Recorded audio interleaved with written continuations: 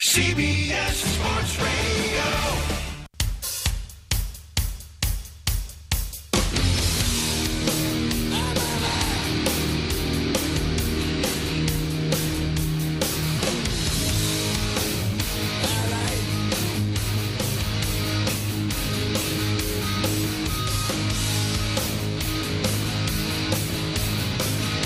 You're listening to The Vince Quinn Show, weekend overnights on CBS Sports Radio. Hello again. Hello. I hope you're doing well. Vince Quinn with you on CBS Sports Radio. The morning show commences in a full edition. Last week we were an hour short, which I don't know who to blame for daylight savings time, but I'm going to have to yell at somebody for cutting the show an hour short. I don't think that was right of them to do.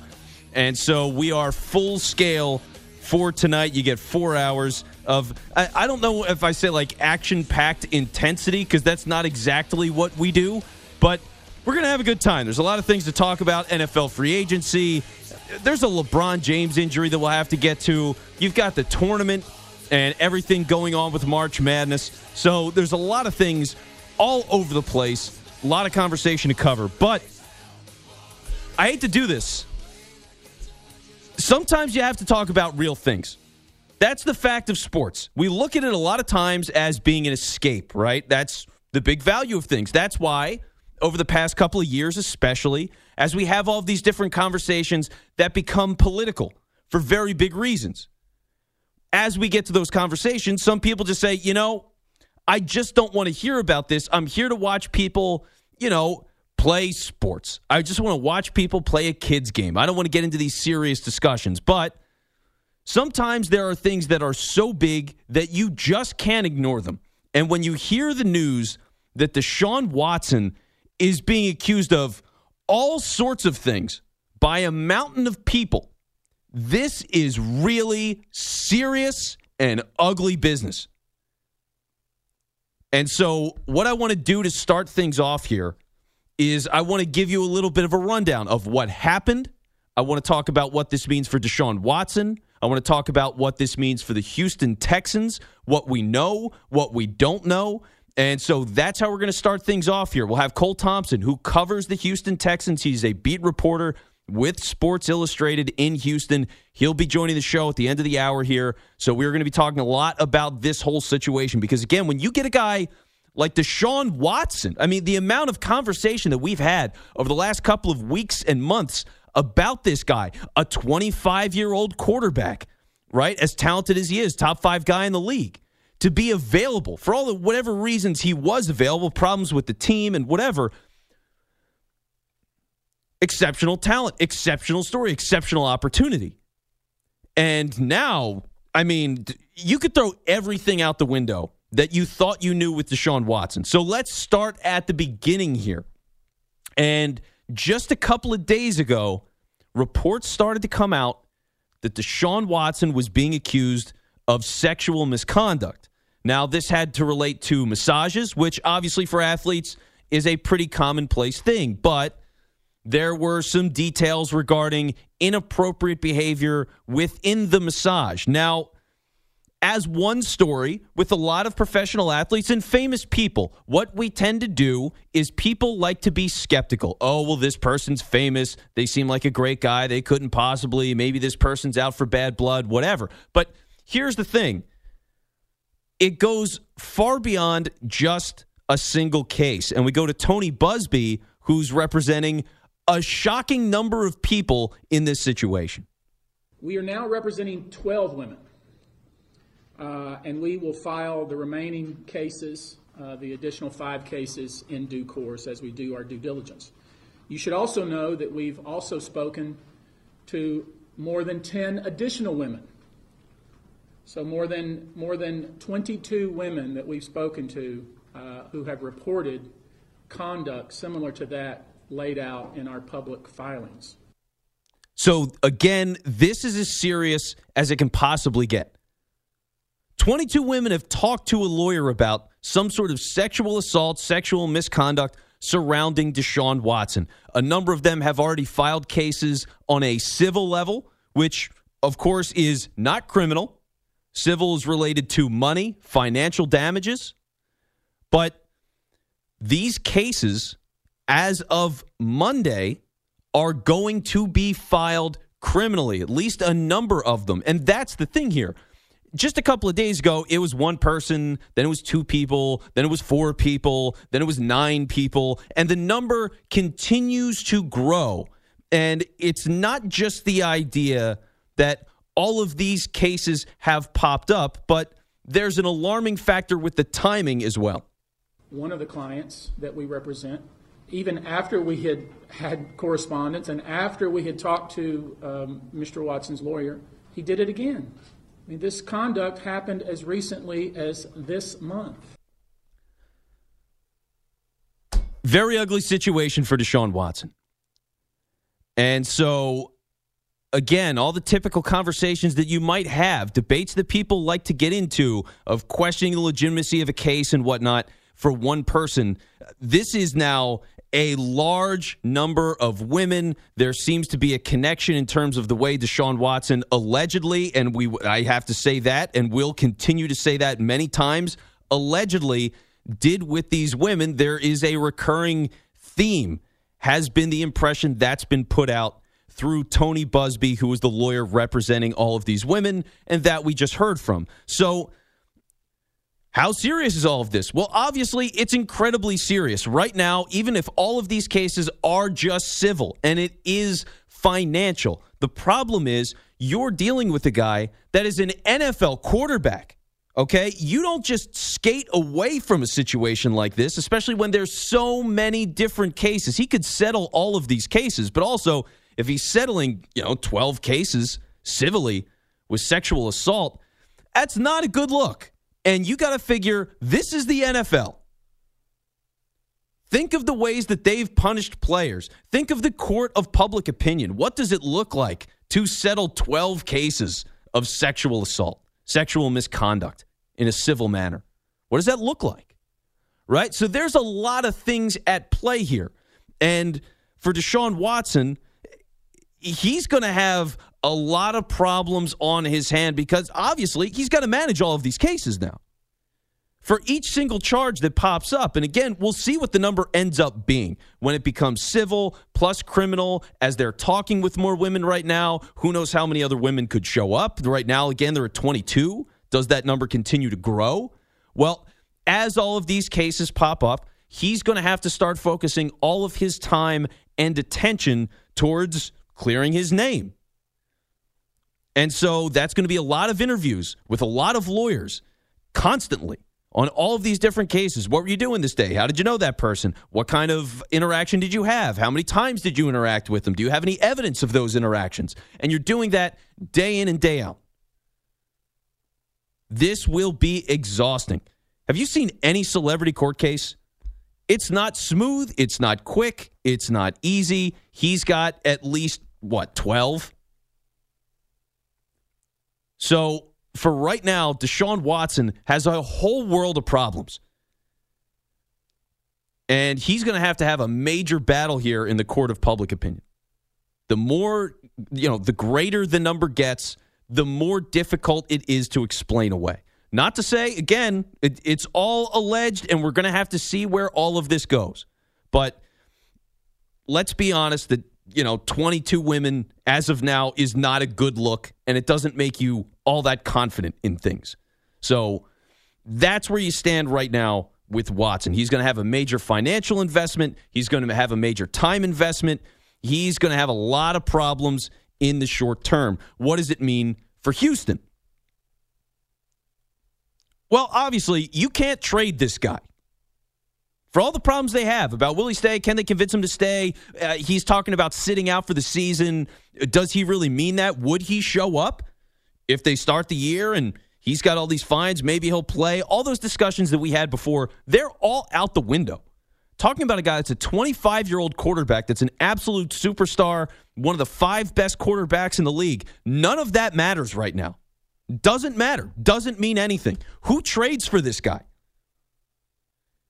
And you might be sitting around going like, oh, well, my Bears just signed Andy Dalton. Why didn't they go? They should go and sign Deshaun Watson. They should trade for Watson. His value's low, which, one, is a horrible way to look at things.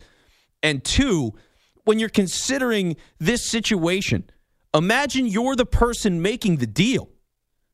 Imagine you're the person that picks up a phone and calls Houston and says, yes, I know everything that this guy is accused of right now in civil court. I know all of it. I understand it well. And let me tell you, I'd love to give 3 first-round picks, a second, and a young player. And you know what? I'd love to pay him $40 million a year. How do you do that? There's no way on earth. It's not possible. It's insanity. And that's the thing. Like, this whole thing, for some reason, seems to be tracking slowly with people. I read an article, I think on Friday, that was, well, Team X is interested in trading for Deshaun Watson. And then it was like a footnote. It was like, oh, well, yeah, he's connected to all these different sexual assault cases. But if they end up landing a deal, it's like, what do you mean if they end up landing a deal? What do you mean if they strike a deal? What are we talking about? What universe do you live in? Okay? It's 12 women. It's 12 cases. Like, it's a lot. This isn't just an axe to grind. This isn't a jilted lover. Like, there's a lot of people. Okay? There's a lot of stuff to sort through.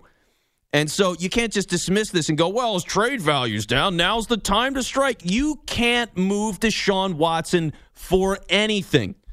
Nobody is touching this guy right now. Nobody is giving up draft picks and money and their reputation and putting that on the line to bring this guy into a franchise. So for Houston, you had something ridiculously valuable, and now you've got nothing. You've got nothing. He's not worth anything right now. And so here's the thing that's going to be complicated about all of this. Because he is such a big-time, high-profile player, superstar, quarterback at the beginning of his prime. The tough thing with this, and we're going to have to acknowledge this problem, because we don't like to do this, but the truth is, we don't know. We don't know this guy, all right? We don't know who he is. We don't know any celebrities. How much do you really know celebrities? How many times have we been burnt by people that we thought we knew and knew absolutely nothing about?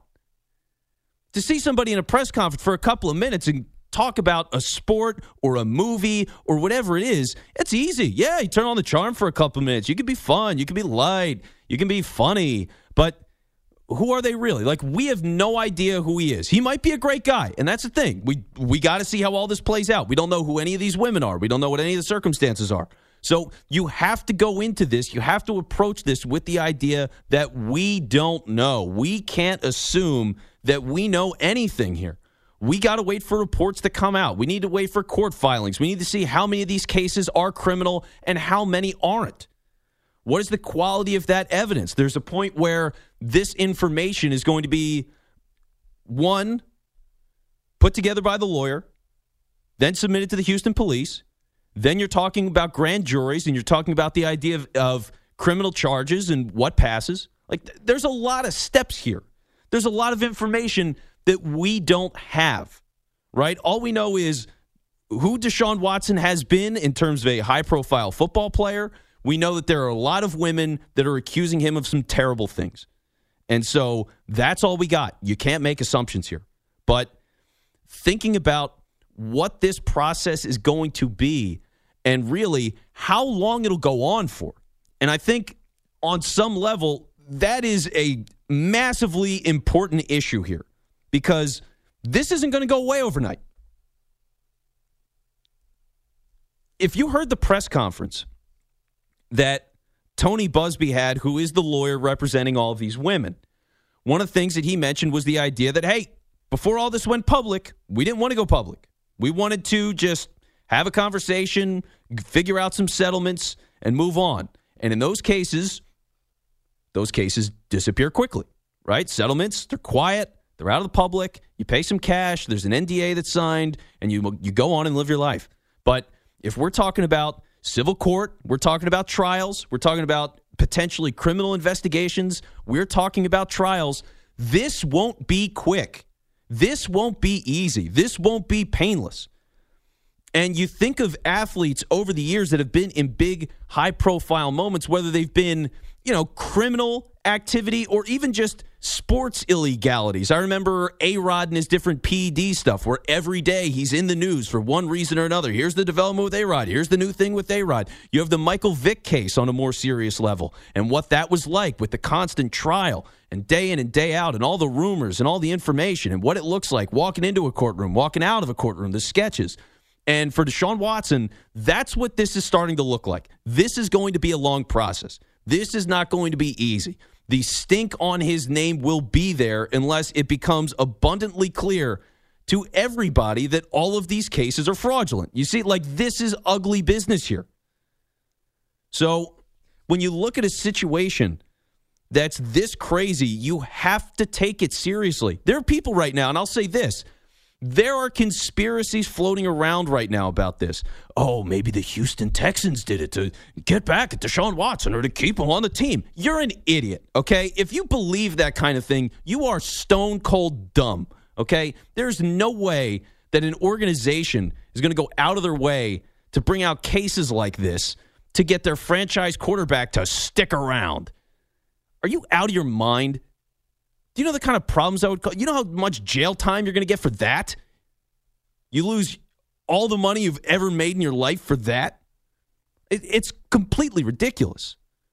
You know? So there's going to be all sorts of nonsense that goes on at this as well. And so the main thing I can ask is you have some level of patience, you have some level of scrutiny, and we let this thing play out. But it is very serious, and it does not look good right now for Deshaun Watson. So if you want to talk about it, 855-212-4227. That's how you join the show, 855-212-4227. And when we come back, I want to get a little bit more into what this means for the Texans as an organization and where they or what options they have going forward. So that is all coming up next. Keep it right here. You're listening to The Vince Quinn Show on CBS Sports Radio. It ain't no joke. I'd like to buy the world a token, teach the world to sing in perfect harmony, and teach the world to snuff the fires and the liars. Hey, I know it's just a song, but it's fast for the recipe. This is a love attack. I know when Alpha is back, it's just like any fat. You're listening to The Vince Quinn Show on CBS Sports Radio. So for the Houston Texans, you look at the Deshaun Watson situation, and it's ugly. It's really, really bad. And so trying to figure out what are their options, assuming Deshaun Watson, especially for the short term, is not available. Well, they don't have a lot, and we're going to talk about that in just a minute. But if you want to get involved, 855-212-4227. That's how you join the show. I'm Vince Quinn. We're coming to you live from the Rocket Mortgage Studios. When you need certainty in the home buying process with a loan that fits your life, Rocket can. We go to Peter in Atlanta. Peter, you're on CBS Sports Radio. What's going on? Hey, Vince. How are you tonight? Doing good. Hey, a couple things. There's a very influential person who will have some say in the Deshaun case. Sounds kind of strange, kind of odd. It's not far-fetched because she had some influence in the Roethlisberger incident or alleged incident, let's call it, 20 years ago. Virginia McCaskey, who's one of the most powerful and wealthy sports owners in the world, Virginia is going to probably have some say with the family and with the ownership in Houston, as she did with the Rooneys in Pittsburgh with Ben. And there was a comment I think you made earlier about, the Bears, maybe Deshaun. She's very, very, very influential behind the scenes in some of these sexual assault and sexual innuendo cases. Matter of fact, she's the lady who got rid of the Bears cheerleaders, 30 years ago. So, Deshaun is going to have some issues, and I'm sure that some of the female ownership in the league is going to step in and make sure that this is thoroughly investigated. And I'm sure Mrs. McCaskey will be influential in the outcome of his career in the NFL. Just thought I'd throw it in. Yeah. And as more females are owners of these teams, there's going to be a lot more scrutiny to this stuff, and it's not going to be swept under the rug like it was 40 years ago. Oh, so, exactly. And Peter, I appreciate it, man. That's the thing. Like, this is, even talking about Roethlisberger and how long ago that was, climate's totally different, okay? The level of coverage that everything gets, it lives for 24/7, 24/7, 365. Any story, if it's got enough energy behind it, it is going to constantly, around the clock, be talked about. When you talk about sexual assault and where we've been over the past, 2 years or so, where everything has gone, this isn't going to just disappear, okay? There's too many people involved. It's too big of an issue. He's too big of a name. And so this is ugly. I mean, this is really ugly, terrible stuff going on right now. And Deshaun Watson he's got a lot of cases he's going to have to fight here to clear his name. Now, with that being the case, you do have to look at what the Houston Texans can do about this, right? Because he's still on the team. They can't trade him. There's nobody on the planet Earth right now that is an owner of an NFL team that is willing to let their GM make a call and bring that guy on board. How do you offer him $40 million a year? How do you do it? How do you give up anything of substance for him right now? You can't do it. You don't know, honestly, you don't know if he's even going to play in the league again. This might be it. That's the worst case scenario here. So he's stuck in Houston right now. What do you do?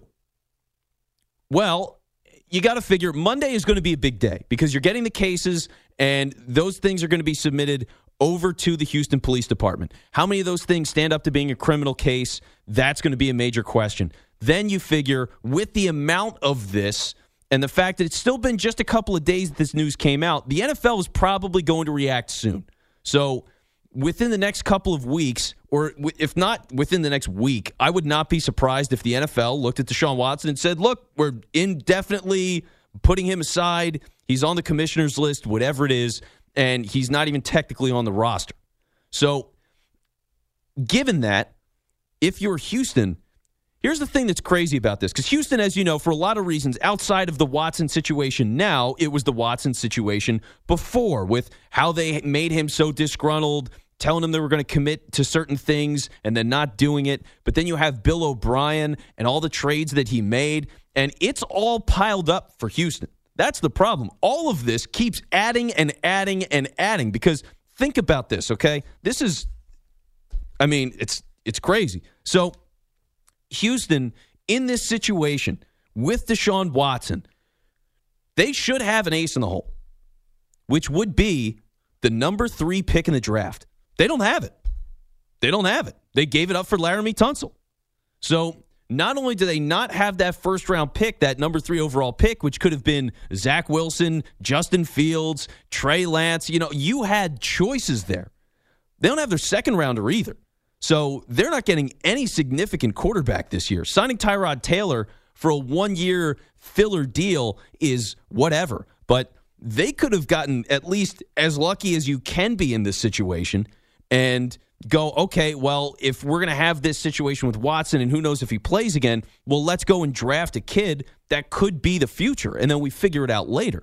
They can't do that. So bad decisions in the past are catching up to them as, you know, unfortunate things are happening to the organization as well. But you pair that up with, you know, the general dysfunction and distrust in the building. It's just, I mean, they have nothing going for them. Zero. You look at teams and you go, oh, well, they're bad for a long time or their owner's cheap or whatever it is. You have ways you can look at a team and they've got issues. What can you say that's positive about the Houston Texans? Nothing. Zero. Really bad stuff. Let's go to Chuck in Baltimore. Chuck, you're on CBS Sports Radio. Robert Kraft, Sean Watson. We'll have this conversation. I just want to hear what your people say.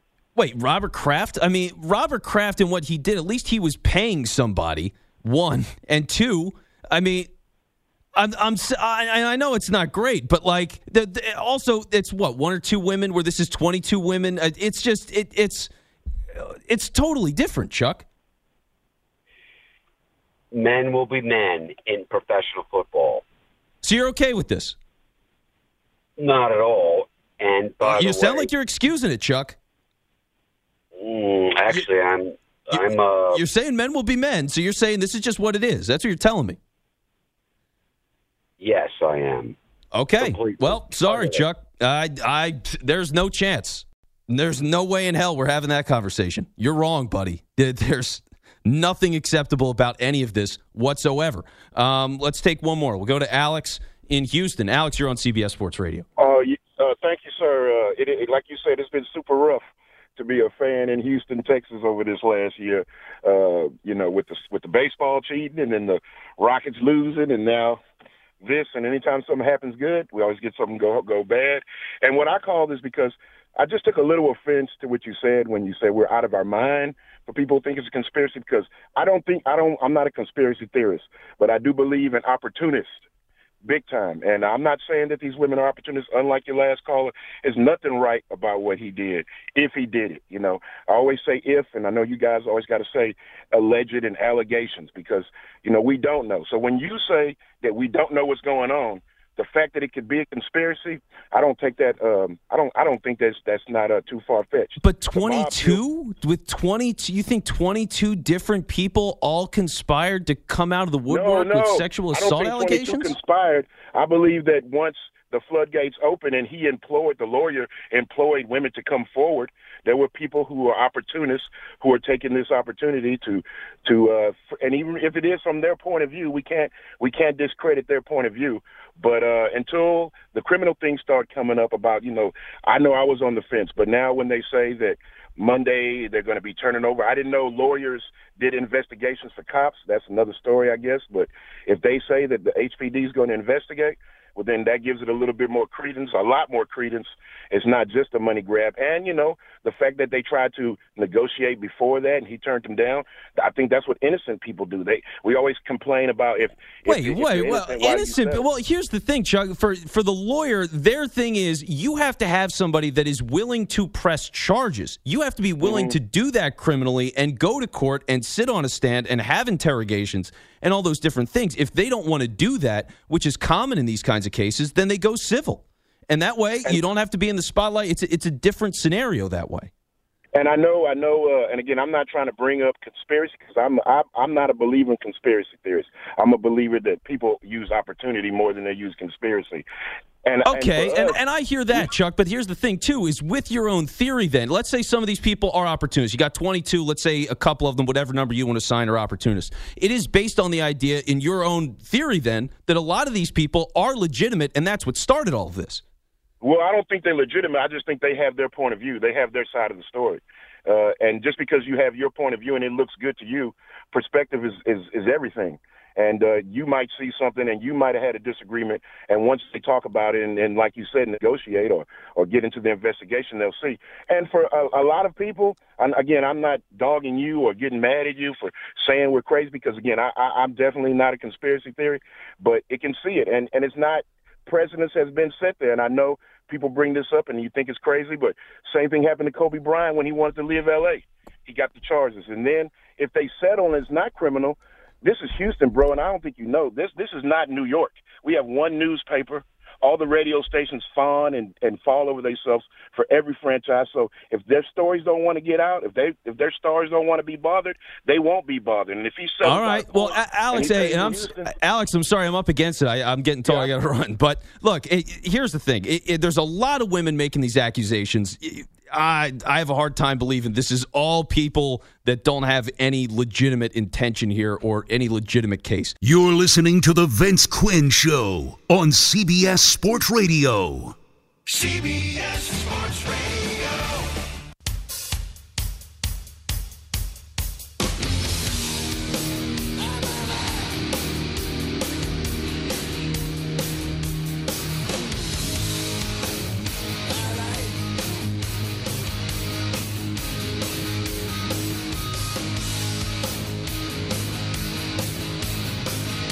You're listening to The Vince Quinn Show, weekend overnights on CBS Sports Radio.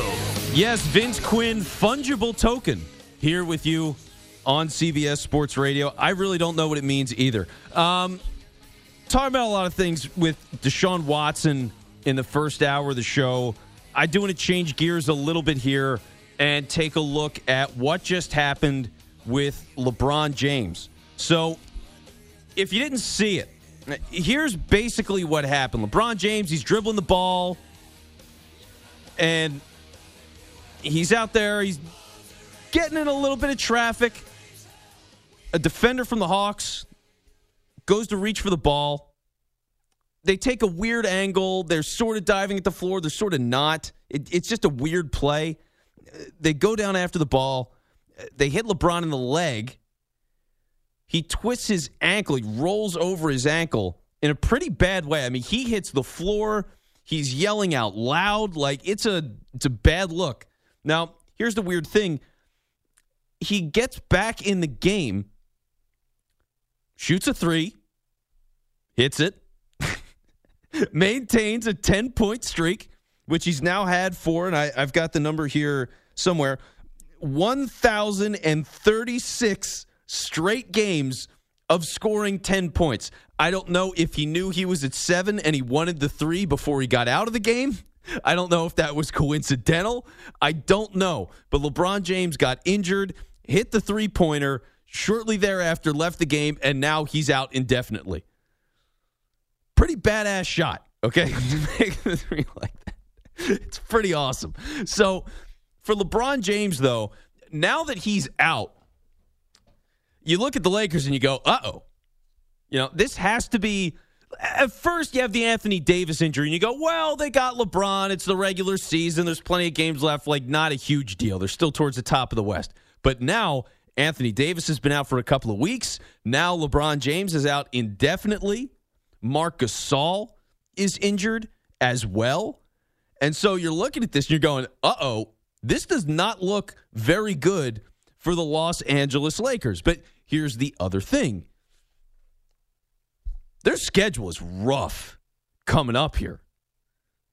Okay? They just had a nice little easy stretch. They played the Kings. They played the Pacers. They played the Warriors. They played the Timberwolves. Not bad. Not bad. But now, oh, man. I mean, you got the Suns coming up. They're going to be playing them tonight. You got the Pelicans. You got the Sixers, who they don't have Embiid, but the Sixers have been playing tough lately. You're going to have the Bucks coming up pretty soon. Clippers aren't too far ahead. Raptors, Heat, Nets, Knicks. Like, there's a lot of good teams coming up on the schedule for the Lakers. And so now you're without Anthony Davis and LeBron James. Lakers aren't built for this. This is not what they're ready for at all. This is what happens when you're a top-heavy team and they've traded a lot of things to get the team that they've got, right? Like, the next pick that they can trade, I was reading about this. This is crazy. The next pick that the Lakers could trade as a first-rounder, 2027. 2027. That's the next closest first-round pick that they can actually move right now. They don't have much to work with here. And you got the trade deadline coming up in just a couple of days. So you're going to have a lot of things to figure out here. And it's a question of how dramatic of a move do they make? How desperate does it make them? How much does it move the needle? And really, what can they give up? I mean, that's the thing. There's no easy solution here. So for the Lakers, you're in a weird spot. Now, couple of things, as much as there's a lot of negatives here, looking at the positives or, you know, making the most of it, I guess is a better way to phrase all of this. When you're figuring out what it's going to look like going forward, well, one, Anthony Davis, haven't heard that he's off schedule. He was proposed to be on a 4-week plan. We could see him soon. So if Anthony Davis comes back soon, everything's all right. Everything's fine. Top 5 player in the NBA. He can carry the team for a couple of weeks. That's who he's supposed to be. We've seen enough of it. As he's been in L.A., you can believe that he can handle himself just fine without LeBron James. They'll win enough games, even against tough competition. They'll be at least passable. But really, here's the bigger question is, how far can you fall in the West? Because I've talked about it before, and I've thought generally, hey, it's not a huge deal if you're the 3rd seed. Like when Anthony Davis got hurt, I was basically like, well, you got LeBron. As long as you're in like the top 4, I think you'll be okay. The more I'm looking at this, I don't know. I mean, here's the problem for the Lakers, right? You got Anthony Davis coming back soon, hopefully. Who knows how far LeBron is or how long LeBron is going to be out. You got 30 games left on the schedule. So as you're getting towards the end of the season here, as you play all of these tough games, when in that stretch does Anthony Davis come back? How many games does it take him to get to the kind of form that you need him to be at, and also for him to be back on that level of chemistry with the team? You know, it's not easy to just come back in after being off for a month and just pick it up and be totally good, to have previously played with LeBron alongside you for all those minutes, and now he's not in. So it's going to be an adjustment when he comes back. And you really want them to get to a point where if you're trying to set goals here, I mean, look at the top 6 of the West. Look at the top 6. I mean, you're talking about the Nuggets, I believe, are the 5 seed right now. The Blazers are the 6. Clippers are 4. Like, it ain't easy. It ain't easy. And so if you're looking at those kinds of teams in the first round of the playoffs, man, that is not a spot where you want to be, especially if LeBron's missing time. If he's missing a significant amount of time with a high ankle sprain, and that's what they've said that it is. So no major damage, tears, anything like that, but it's going to be a little bit of a while. Again, he's out indefinitely. So as they're balancing all of this, you are going to have to wonder, does a clock tick in their heads? Does it get to a point where they go, you know, we are going to have to, Anthony Davis is really close. Maybe we get him out there a game or two earlier than we would have. Maybe we get LeBron back a game or two earlier than we would have. Because for LeBron, he's all about that. He's like, yeah, I'm not going to rest. That's not what I do. That's not who I am. And on some level, I respect that. But also, he's 36. He's played more minutes than anybody. And you just want him to be as healthy as he can be. So finding that balance of when to bring people back and finding out how much time they need to gel before the start of the playoffs, because that's really the thing for the Lakers. You want this team to be as good as they can possibly be going into the playoffs, especially if you're playing the Nuggets in the first round or the Blazers in the first round. If you got Dallas, if you've got San Antonio, you can win those series. Like, that's not a major thing. You can work out some kinks and you can be all right. But if you're going into it and it's not exactly where you want it to be, Portland can punch you in the mouth. So it's just a dangerous spot for them to be right now. And with all the injury stuff popping up, it's a very complicated situation for the Lakers. And again, trade deadline is just a couple of days away. So what kind of move do they make in the short term to react to all of this? How much do they try to course correct here? How much does it change the plan? So 855-212-4227. That's how you join the show. We go to Carl in Atlanta. Carl, what's going on? Hey, how you doing, guy? Yo, what's up? Yeah, I'm glad you brought up the Lakers. I'm a big Laker fan. Been a big Laker fan for a long time. But I just want to say, I think that the Lakers, it's all about the playoffs. So I think it's all about the playoff with the Lakers. I remember LeBron them, so he's over at Cleveland, and they weren't one of the top 1 or 2 seeds, but once he got in the playoff, the team did. And you're right. You're so right, Vince, that they do need to get a little camaraderie before the playoffs. But the Lakers have a seasoned team, and I think that if they can get back a few games before the playoffs, I think the Lakers will be fine. But I did have one question I did want to ask you since you were bringing up basketball. Yeah. The Hawks, I'm in Atlanta. The Hawks have won 8 in a row. I mean, what you think their chances of making the playoffs? Well, yeah, I would figure they're a playoff team. That you just look at the talent, all the moves that they made in the offseason, and Carl, I appreciate it. Like, you look at it and you go, okay, they're aggressive. They're looking to get in. They have the coaching change, and what do you know? Suddenly things are taking off. Players are getting healthy. So it's all starting to come together for Atlanta. Right now, you're the 5 seed. Great. Look around. Look at some of the competition. Is there anything when you're looking at the East that's really out of place to the point where you go, man, the Hawks are going to dip like crazy? I mean, it's tight there on the back end. But, okay, the Knicks, you figure they're going to be a playoff team. They're going to be sticking around. Boston's in the playoff picture right now. So you're talking about a seeding issue. But would I take the Hawks over the Hornets? I would. Could the Pacers get a little bit better? Maybe, but also they could be selling. So I don't know what to make of them. I feel very comfortable about the Hawks getting into the playoffs right now. I wouldn't really sweat it as much as it's a tight playoff race there. But going back to the Lakers for a second, because I just thought about a nightmare scenario. I mean, think about this, right?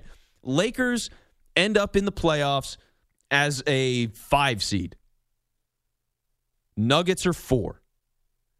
Now you're getting a team that might not have a lot of time together just before the playoffs. Now you're going to Denver. Now you're dealing with elevation. Now you can have a 7th game in Denver with the elevation. Like, that's an ugly scenario. That's a nightmare scenario. And even if you get through that, think of the physical exhaustion. And that's one of the benefits that LeBron's had for all the years that he's been so successful. First round of the playoffs, you're playing a 1 seed, you're playing as a 1 seed or a 2 seed. You're playing bad competition. You're winning those series in 4 or 5 games. So when you can so routinely beat bad teams in the playoffs and advance to the second round and get a couple of days of rest and go into that second series as fresh as you can be, and now you're playing Denver for 7 games and scraping by, like, that's ugly. That's the worst way you could possibly, even if you survive the first round, that's the worst way to survive the first round. So there is some level of urgency with this. Obviously, you got a little bit of time right now, but you got to be aware of nightmare scenarios and how this could sneak up on you if the Lakers, with all these injuries, can't lock up a 2 seed, for example. And you look at the quality of the West. Suns have been great this year. That was the expectation. They would be a very good team. They've been exceptional. The Jazz, they're not going to be slowing down anytime soon. So you look at them, unless there's major injuries, Clippers right now are not like over the moon inspiring, but that's still a good team. So as the Lakers hit this tough stretch, if those other teams maintain the status quo, you are talking about a 4 seed, a 5 seed, 6 seed, somewhere in that neighborhood. Before, I didn't think it was a huge deal for the Lakers. The more time, and as we've gotten closer to the deadline and the finish line, it feels a lot worse. So something for them to worry about. If you want to get in, though, again, 855-212-4227 is how you join the show. Okay, I got to share this with you. This is something I thought was absolutely hilarious, all right? So Nick Sirianni is the new head coach of the Philadelphia Eagles, and they just had a press conference the other day. I think it was at the same time or just around the same time of Carson Wentz's press conference in Indianapolis, so maybe there's some gamesmanship involved in all of that. But they had a press conference, and totally unrelated to anything with Carson Wentz, Sirianni was having a nice family moment, and something hilarious happened. We know the sign of a good coach is using the personnel. Like, I love to have a chance to brag on my brother. Like, my brother, I think, is the best football. He doesn't coach high school football anymore. But what he did at Southwestern High School was he won a state championship running the pro system. Then he had the athletes to run a spread system, and he ran the spread system, and they won a state championship. And 3 years later, he had no athletes. Sorry to any of those Southwestern kids that are listening right now. He had no athletes. They turned to the wing tee, ran the wing tee, and went to the stinking state championship game. They didn't win the state championship game. So, whatever. Oh, yeah, whatever. Just ripping these some poor high school kids. How funny is that, man? How funny is that for him to just lay that out in a press conference? Because, you know, as soon as he does it, naturally everybody that went to that high school is going to be aware of it and talk about it, and every kid on that team is going to be like, oh, man, coach thought I wasn't talented at all. Now, meanwhile, they're probably working in an office somewhere, so they were right, you know? Because you got to figure there's a lot of high school teams that don't have anybody that's good on the team. I mean, I played grade school football, so I played up through 8th grade. We weren't any good. Whatever. You know? Yeah, whatever. Oh, whatever. Vince Quinn starting left guard, whatever. Whatever. Yeah, it wasn't good. It wasn't pretty. Our best player, trying to think of all the years that I played grade school football. I played 1 year of high school. I was on the freshman team, and I didn't belong. I just didn't. Like, they were mutant people. They were all like 6'5" and 280 pounds at 15 years old. I did not understand it. But best I had was a guy that was on like the JV team in high school. I mean, really? None of us translated. We were terrible athletes. And it's so funny to think about it like that, where this coach is telling his brother, he's like, yeah, man, my kids, they all suck. Let's run the wing tee. Whatever. He didn't even mean to rip them. He didn't even try. He just stumbled into it. Like, he's just like, oh, wait. Oh, they can all hear this that I'm telling them they're bad. Oh, it's so good.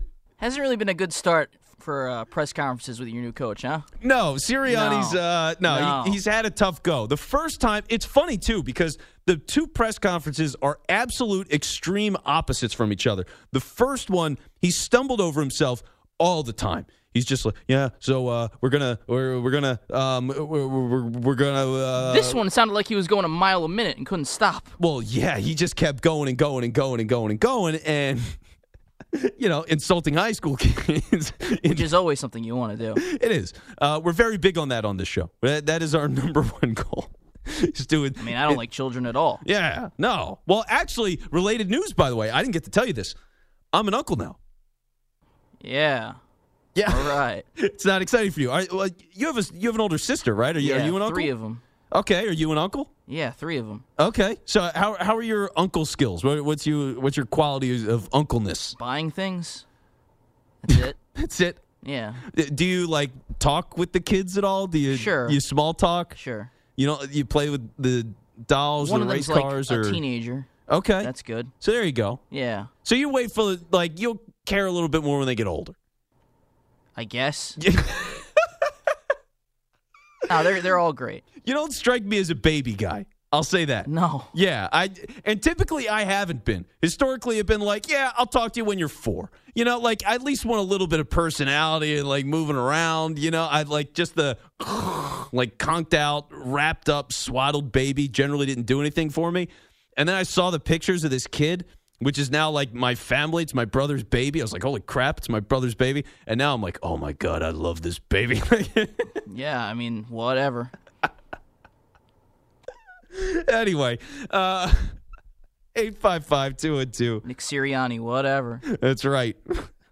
4227. 855-212. 4227 is how you join the show. I'm Vince Quinn. That is the nanny himself, James Graceffo. And when we come back, let's get a little bit of NFL free agency. Haven't had the chance to talk about that. That is on the other side. Keep it right here. You're listening to The Vince Quinn Show on CBS Sports Radio. CBS Sports Radio.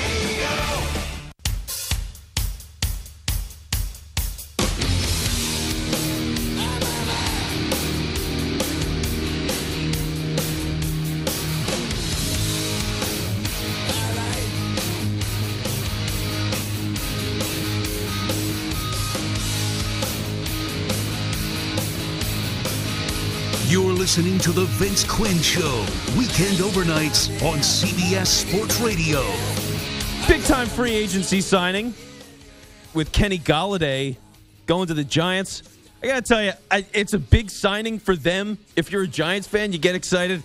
I don't think it moves the needle all that much. I'm not buying the Giants. I'm telling you. I'll say this. Part of it was I wanted to see him go to the Ravens. I thought that was match made in heaven. Couldn't be a better scenario. Would be so much fun to see. Give me Lamar Jackson with a good wide receiver. Give me a guy that can catch. Give me a big-time guy. He hasn't had that.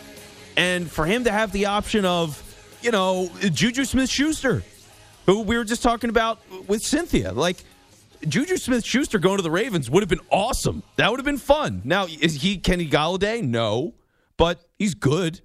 He's at least a quality starting wide receiver. To have him in Baltimore would be exciting. To have Kenny Golladay in Baltimore would be exciting. For the Giants, you do it because you have Daniel Jones. He's a young quarterback. He's okay. He's fine. Depends on who you ask.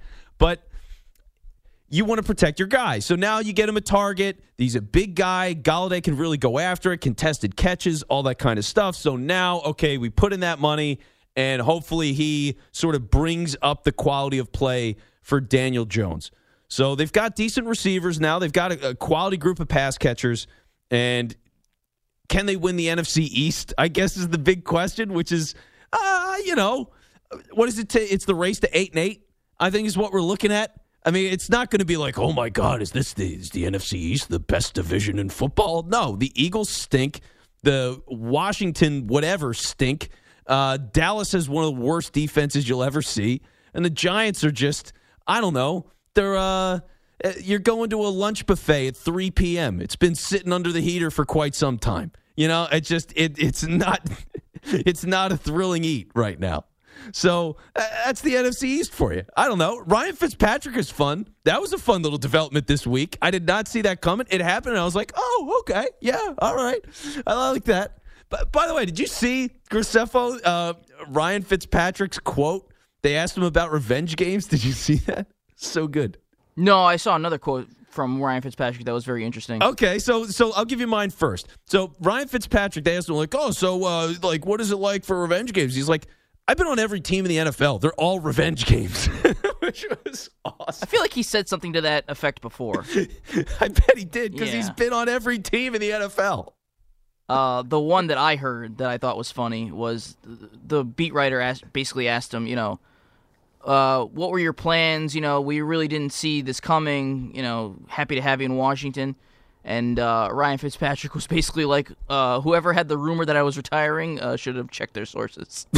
Because there was a report like a week ago or 10 days ago that said Ryan, I think it was John Clayton, that said Ryan Fitzpatrick was leaning toward retirement.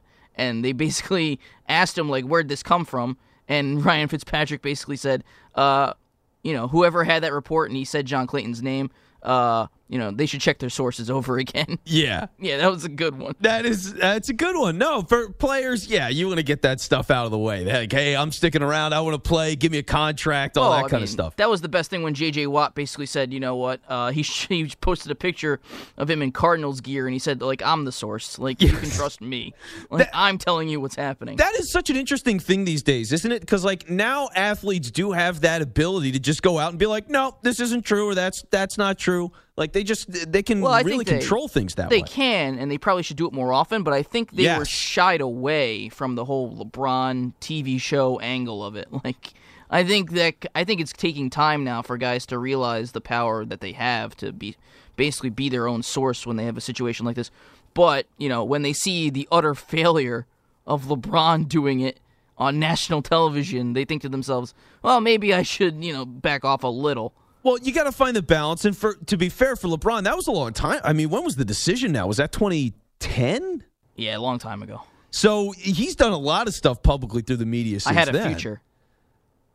What? I was young and I had a future. Okay, yeah. Yes, you.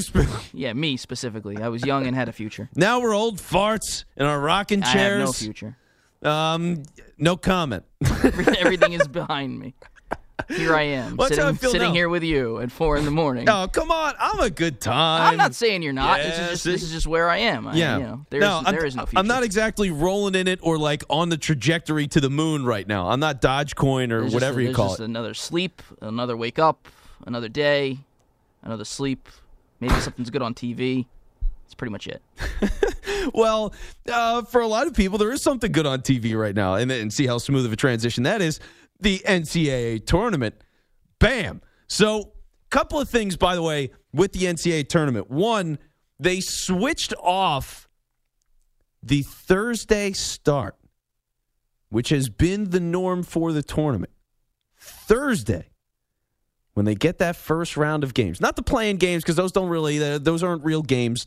How dare you. But usually when they really get the bracket going, when they're really getting it, so you're sitting down, you're like, all right, here's this team I've never heard of before in my life, and they're playing Duke. And now I'm as excited as I could ever be about this nobody team because they're down 5 with 6 minutes left. And then as soon as that game wraps up, and, they lose by 40, then you're on another game with 3 minutes left, and it's close. And, like, the structure of the tournament, obviously, is so amazing. But that shift from Thursday to Friday, just from friends that I've talked to, like I woke up to a text a couple of days ago, and a buddy of mine said, literally, he's like, to whoever will listen, I hate the Friday start of the tournament.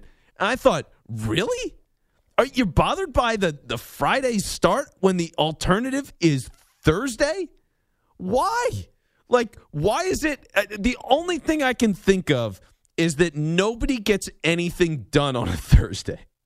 Like, you're at work and you go, well, let me just pull up the stream. Or traditionally be like, well, let me find the office TV in the kitchen or something. I'm just going to sit around, go to the lobby and watch the game for a couple of hours casually. You know, I'll go on a long lunch break. So outside of that, I love the Friday start. I do. And, like, this is when I work. So, you know, I'm not missing office time on a Thursday. Not necessarily. All my other stuff I do in my free time. So I can schedule that how I want. But I like a Friday start. It makes more sense. It makes a lot more sense for the first day of the tournament to be on a Friday, right? People are going out and about. They're seeing their friends. You want to take a half day off from work? You want to take a day off from work? I know the number of people have been thrilled. They go every year. They're just like, yeah, man, I just know, hey, first day of the tournament, I'm taking off. So now you only take off one day of work instead of two. Now you can use it for other stuff. Now you can, I don't know, maybe get out of the house and go hiking one day. Go on a camping trip or something. I don't know. Chris Evans, he like winced at that. You're like, what the hell is that? Nobody listening to the show right now is doing that. Nobody goes for hikes anymore. No. Like, where would I go for a hike? You can find, come on, in this area you can find a state park pretty easily. Yeah, I have to have a car for that. Oh, well, you don't have a car. Right. Oh. Where am I going for a hike? Okay, yeah, you don't exactly go for a hike in Central Park. Like my only hike is to go to the grocery store and come back. Your hike is like a 5th floor, no elevator apartment building. Yeah, which I used to do, which was awful. It is awful. I had to help somebody move into an apartment like that once, and we broke up like 2 months later. It was awful. There was no, it was a total mistake. No, that had to be the worst day of your life. It was just about. It was pretty bad. So, yeah, like that is urban hiking. That's New York hiking. But anyway, going back to the idea of the Friday start, it's just, yeah, like everything about it seems to make sense for me. And you think about COVID and the way it's changed sports in a lot of different ways, some of those things are going to translate. And when it comes to the Friday start of the tournament versus the Thursday start of the tournament, I would prefer they just keep it at Friday. I think it makes a lot of sense. Because then you're paring down a tournament a little bit. If you're playing games, okay, Friday, Saturday, Sunday, Monday, like I can live with that. You have less games on Monday, Sweet 16 on Monday. Good. Works for me. More stuff you can pay attention to as you're, you know, or you have a better ability to keep up with all of it as you're doing work stuff. So I like it. If you want to talk about it, 855-212-4227. That's how you join the show. Now, this one's a little bit of a, I mean, that was kind of sort of a take. Here's one that I've been cooking on a little bit, Graceffo, okay? With the tournament, they should seed the teams 1 through 64. Instead of 1 to 16. Instead of 1 to 16, I don't want 1 seeds. I want the 1 seed. I want number 2, number 3, number 4, number 5, all the way down to 64. Yeah, I got to be honest, I've never given this any thought at all. Yeah, these are the kinds of things that I think about. Because here, think about With this. No power. When you have no power, the lights are off in the dark, because what do you think about? You are pretty much in the dark, and technically it's the morning, so it's the early morning, but you're there in the dark. We are CBS Sports Radio, though, and I do have a little promotion here that tells us to talk about March Madness on CBS, and that'll be noon Eastern, 9 Pacific on CBS. So, like, we have some say in this operation. We're connected to it on some level. I feel no connection at all. They're listening. Ted Turner, with all the stations that he's got that are connected to this. He owns that anymore. Oh, he's not even owning that anymore. Well, never mind then. He's still listening. He's still listening, but whoever's in charge of all of this that makes these decisions, they are listening right now. Not him. Whoever it is, 1 through 64. That's all I'm saying. Give me 1 through 64. It's far more compelling that way. It's far more fun. Think of what comes from that. If you get all of these teams and you label them 1 through 64, that means something. That's going to get people PO'd, right? Because what are you doing? What is the value of the tournament? So I'll tell you, Abilene Christian tonight beat Texas. 13 seed, beating a 3. I think that was the number. Anyway, the discrepancy is what's important. 4, whatever. You get what I'm saying. I watched the last 2 seconds of the game, and I was like, oh, maybe Abilene Christian's going to win. And what do you know? They won. And that was what made me think of it, because it was fun because they're a low seed. That is the whole thing. That's what gets me, casual college basketball idiot fan, to watch a game like that and go, oh, wow, this is a big deal. They're 13, they're 4. 4 is bigger than 13 by a lot. So if 13 is beating 4, that's a big deal. You know what I mean? Like on a stupid caveman level, that matters a lot. A lot. That really powers a story. I mean, Ohio State losing to Oral Roberts, right? Was it a 15 and a 2? Wow, well, that's a big difference. Well, what if it turns out that that's 7 and 58? You know what I mean? Like, now we're really, whoa, a 7 lost to a 58? Are you crazy? Like, how does that happen? You know what I mean? Like, that is juice. That's juice. That's energy. That's something to get riled up about. Everybody, because here's the thing, too. With sports, they love mind games. They love, coaches love getting you all rattled up. They don't respect us. They don't believe in us. Did you see that high school newspaper saying that their high school team is better than ours? Oh, well, we're going to go to their house and we're going to spit on the grave of the guy that the school's named after. Like, they try to get people riled up. That's what they like to do. So if you've got a chance as a coach of a college basketball team and you can go in, you're not just the 12. Yeah, it's 12. Whatever. Okay? You're 48, you know? Oh, well, they put us at 48. We're not even 44. We should clearly be. I mean, this is disrespectful. How did they get 43 and we got 49 when we did this? You know, it's just like, it's another thing to gripe and complain and create drama. And it just, like, I would love to see it. It's so dumb. I know it. I know it is. It's ridiculously dumb and simple, but I can guarantee you it becomes far more interesting because you're separating those numbers so much. Think about, what was that school a couple of years ago with the nun? And the nun kept showing, she's like, Loyola Chicago. Sister Jean. This is Graceffo's sports idol, Sister Jean. He's going to be Sister Graceffo 50 years from now, sitting on a Jets sideline. Father Graceffo, excuse me. And he's sitting on the sideline like that. But think about what it would be like if you get that school and whatever seed they are, and they're in the 50s, and they win like 3 games. Oh, wow, the 55th best team in the country made it to the, I don't know, Elite 8 or whatever it is. Like, that is some, I got my Italian hands going right now. Like, that's how you know that I'm feeling it. I got that, like, the gabagool with the sauce. So, you know what I mean? Like, that's the energy I got going on right now. Don't give me those looks. I'm half Italian. It's okay. So, yeah. But it's a small thing, but I think it would matter. I'd love to see it. Same way with think about college football, top 25, right? Oh, well, this school, they're 8th in the country. They lost to a school that's not even ranked. How could they lose to Southwestern Central Tennessee State? They're not even ranked. You know, it drives people nuts. The more numbers you can get in on that, I think it would do a lot. But anyway, 855-212-4227. That's how you join the show. I'm Vince Quinn with you on CBS Sports Radio. That is Father James Graceffo producing the show. You're listening to The Vince Quinn Show on CBS Sports Radio. If there was a problem, yo, I'll solve it. Check out the hook while my DJ revolves it.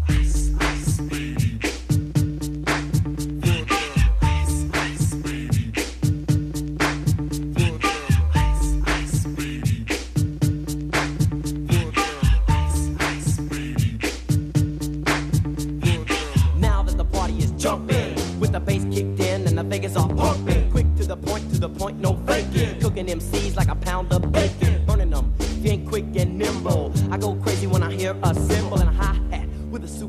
You're listening to The Vince Quinn Show on CBS Sports Radio. Yes, we're playing the full Vanilla Ice album tonight. First song to last song all the way through. Like a concert. No, we're not. 855-212-4227. That's how you get in. A couple of things with NFL free agency that I want to get to the one first that was under the radar, and I really like this move. Really like it. A.J. Green to the Arizona Cardinals is fun. That's a fun one. DeAndre Hopkins on one side, A.J. Green, whatever's left of him, because he's had injuries the past couple of years. He's not the same A.J. Green. This is not superstar, top 5 wide receiver in the league. Like, he's not that guy anymore. But can you get from him as a number 2 or number 3 wide receiver, depending on Larry Fitzgerald and what happens with him, whether or not he decides to come back? Can you imagine how much fun it'll be to have A.J. Green, Larry Fitzgerald, and DeAndre Hopkins all out there together? That's awesome. Like, that is a badass group of wide receivers. It makes me think of, on some level, it makes me think of Torrey Holt and Isaac Bruce. Like, all 3 of those guys, A.J. Green, I'll have to double-check A.J. Green's numbers, but Larry Fitzgerald, DeAndre Hopkins, like, all 3 of those guys, perhaps Hall of Famers. Larry Fitzgerald, stone cold lock. Hopkins, it's still early, but he's been amazing. A.J. Green had some transcendent years, and maybe. I'd have to check the numbers, but those are 3 just absolutely outstanding career wide receivers, and having all those guys with Kyler Murray and Cliff Kingsbury, they like chucking the ball down the field. That's a match. I mean, that's a fit that makes a whole lot of sense. I saw that move, and I went, yes, this is great. I don't even like the Cardinals. I don't care about the Cardinals, but now I do. Like, now it's another reason to be like, oh, yeah, Cardinals are playing whoever, the Rams. I'm watching that game. There's no doubt about it. That's must-see television. Because especially early in the year, I just want to see what that looks like. That was a little move that right now it's like, yeah, okay, well, we'll see what it is. But I got to tell you, I got a little excited about that one. I thought that one was fun. So I like that move a lot. Now, the other one, under the radar, that I really like this move. It's funny to say it, but I love Mitch Trubisky going to the Bills. I love it. Small thing. He's the backup quarterback there. But you know what? If not there, where? Makes a lot of sense. He moves around a little bit. He makes plays from time to time. He's hot and cold. Can they develop him a little bit where when he's coming in as a backup quarterback running a Josh Allen offense where Josh Allen runs around all the time, can Mitch Trubisky be a good backup to Josh Allen? Absolutely. I know, Vince, it's Mitch Trubisky. Oh, I know. You don't have to explain to me the Mitch Trubisky experience. I've seen enough games. I've followed the league enough. I know exactly what we're talking about here. But, backup quarterbacks don't always make sense. It's just this is a guy that's available. He's totally different than our starter, but whatever, we'll figure it out. If we have to play him, we'll just change the offense for him. You don't do that as much here. It's just one of those little things that I go, hey, not a world beater, but a nice little move. Nice little thing, seeing Mitch Trubisky go to Buffalo, of all things. But with that, let's talk about Chicago for a minute. Because the Bears signed Andy Dalton. Now, the thing that sums this up at the front of this, it starts with Robert Mays, who, by the way, does a great job. He covers the NFL. He's absolutely excellent. I'm a huge fan of Robert Mays. But he's a Bears fan, and he basically summed it up of, well, last year, Andy Dalton was available. He ended up signing with the Dallas Cowboys for like $4 million. This year, because the Bears last year decided to trade for Nick Foles and all of his guaranteed money and all this stuff. So they went with Foles instead of Andy Dalton. Now, this year, they're paying $10 million to bring in Andy Dalton. Like, it's a mess up there. It's always a mess in Chicago right now. And this is another example of that. Is Andy Dalton a horrifically bad quarterback? No. And that's the thing. Andy Dalton is a underwhelming quarterback. Yeah, he's not getting anybody excited.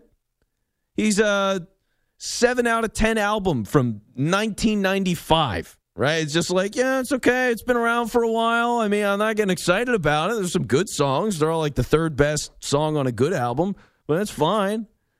That's what Andy Dalton is. There's nothing wrong with that. He's totally capable. That's all you need. In a lot of cases, that's all you need. You just need a quarterback that's going to be decent around a good team, and you hope for the best. Like, they're trying to find the big answer. So for now, you had all these talks about, Deshaun Watson, and obviously Watson's a whole mess of a situation, and we're going to be talking about that more in about 15 minutes. But Russell Wilson, and Graceffo, you said this when we were talking about before the show, and I think it is important and it needs to be stated, is like, you can't force the Seattle Seahawks to trade Russell Wilson to Chicago. Right. I mean, this week the Bears were like the laughingstock of the NFL. Now again, if they had signed Andy Dalton a year ago, they'd have gotten pats on the back. They would have said, great move. You give some competition to Mitch Trubisky, and you take a flyer on a guy. Like, people were talking about Andy Dalton being the Patriots starter last year. People forget this. Yeah. So it's not like Andy Dalton is horrible. Like, they could have done much worse. They could have brought back Mitch Trubisky. They could have brought back the same quarterback room they had last year. At least they're taking a swing at things. So when you go by what they offered, now this is what they offered. This is what, or reportedly offered. Mm-hmm. 3 1s, a 3, 2 starters, and the Seahawks say no? Like, I can't make John Schneider and Pete Carroll trade me Russell Wilson. Like, I can't make them do it. So, like, it's not like the Bears didn't try to get Russell Wilson. They tried their best. The problem is the Bears are picking in the 20s. So their first-round pick to replace Russ, if the Seahawks take their first-round pick and try to use it to replace Russell Wilson, it's useless. So the Seahawks will have to take all the draft capital they just got from the Bears and use it to trade up. So they got all these picks for Russell Wilson, which is all great. But you know what? If they really want to replace Russell Wilson, they got to use them all to trade up. So what's the point in grabbing them? Yeah, you're starting over. Yeah, you're stuck. So Ryan Pace and Matt Nagy, have they done a good job? No. They're very mediocre. They backed into the playoffs last year. But you know what? You know what I can say for them? They've at least been to the playoffs twice. Like, I know it's not great. I know it's awful. I know their cap situation is terrible. They had to cut Kyle Fuller. That's awful. Yeah, nobody that was bad. Nobody wants to see that happen. Like, if you're in Chicago, like, nobody wants to see a lifetime Bear get cut over and a former All-Pro. Right. Nobody wants to see that happen. Like, we all understand that. They're in a bad spot. But have they done the worst job in football? No. And to get Andy Dalton and pair him with Allen Robinson, is it the worst thing in the world? No. Are they going to be, are they overtaking the Packers anytime soon? No. So, but at the end of the day, Matt Nagy and Ryan Pace have to do what they can because they have to save their jobs. So they're kind of stuck in the middle of what they really can do. Yeah. It's a great offer for Russell Wilson. It's an awesome offer for Russell Wilson. The Seahawks aren't taking it because it doesn't give them a ready-made quarterback option. So what can you do? So, like, I can't make Pete Carroll and John Schneider take the deal. So all the people ripping the Bears this week for not trading for Russell Wilson, it's just have a little more common sense. Yeah, just because we talk about these things all the time and people write articles and tweet about it and whatever, like, as much as it's a regular conversation, it's still a long shot. That's the thing. Part of it, what makes it a big conversation is it's so exciting because it's so rare. If it happened all the time, we wouldn't really care. Ryan Fitzpatrick signed with a new team. Nobody cares. He does it all the time. It's whatever. It's like, oh, he's in Washington now? Okay, well, I guess that's the 15th different jersey he's wearing. But outside of that, it's normal course of business. Russell Wilson in his prime and in the middle of a deal, getting traded to another team, that never happens. Like, if the Bears had a top 5 pick that the Seahawks knew they could use to draft one of these prospects, they probably would have taken the deal. Yeah, if they had a top pick, there's a much better shot. If the Bears had gone 3-13 instead of 8-8, and they're in the middle of nowhere in terms of, they're not winning a Super Bowl and they're not god awful, so they're in the middle of nowhere. Like, that's nobody's fault. It's nobody's fault that they're stuck with a pick in the 20s and they can't get Russell Wilson. Well, yeah, the one thing that you would say is, oh, well, they should have drafted better, whatever. Like, there's so many other things that go into it. But in the we can go over that a million times. We've done it a million times. They messed up. They messed up. They're still trying to fight through the mess up of not picking Watson or Mahomes instead of Mitch Trubisky, and the trading up for Trubisky on top of it. Like, we understand that. It happened. Like, we can harp on it for the millionth time. What's that going to do us now? Like, we have to move. Like, we have you got to figure it out. Like, we got to move on. We got to move on. So now they've moved on. They have a guy who's competent. Like, he's competent. He's very competent. Can you do better? Yeah. Are the Bears in position to do any better? No. They're not. Who else was available? I mean, Alex Smith? Yeah, they didn't get Alex Smith. They should have brought him in, or they should have brought in Tyrod Taylor, who's now in Houston. Like, what's the difference? It's a 1-year stopgap, nothing deal. It doesn't matter. But these guys are fighting for their jobs. So the Bear fan who wants them to start over and take a rookie quarterback, they're not doing that either. No, unless they're taking, Kyle Trask in the 20s. Well, I mean, the Bear fan wants them to trade up. They're not doing that. Good luck with that. Yeah, you already tried that once. So for these two guys who are fighting for their jobs, I mean, this is what you got now. Yeah, they're treading water for the year now, and they're going to have to figure it out. They're going to have to see what other options become available, and, you'll have picks. You see what happens. But for now, Andy Dalton, it's not the end of the world. It's not a complete disaster. It's not great, and it's certainly not Russell Wilson, but the odds of that were low. They were low. You have to acknowledge that. Like Matthew Stafford getting dealt and Wentz getting dealt and all those things, those are phenomenons. Like, that's incredibly rare. So, anyway, I kind of like Andy Dalton, and capable is a great way to describe him. So, 855-212-4227. That's how you join the show. I'm Vince Quinn. You can always get in at It's Vince Quinn as well on Twitter.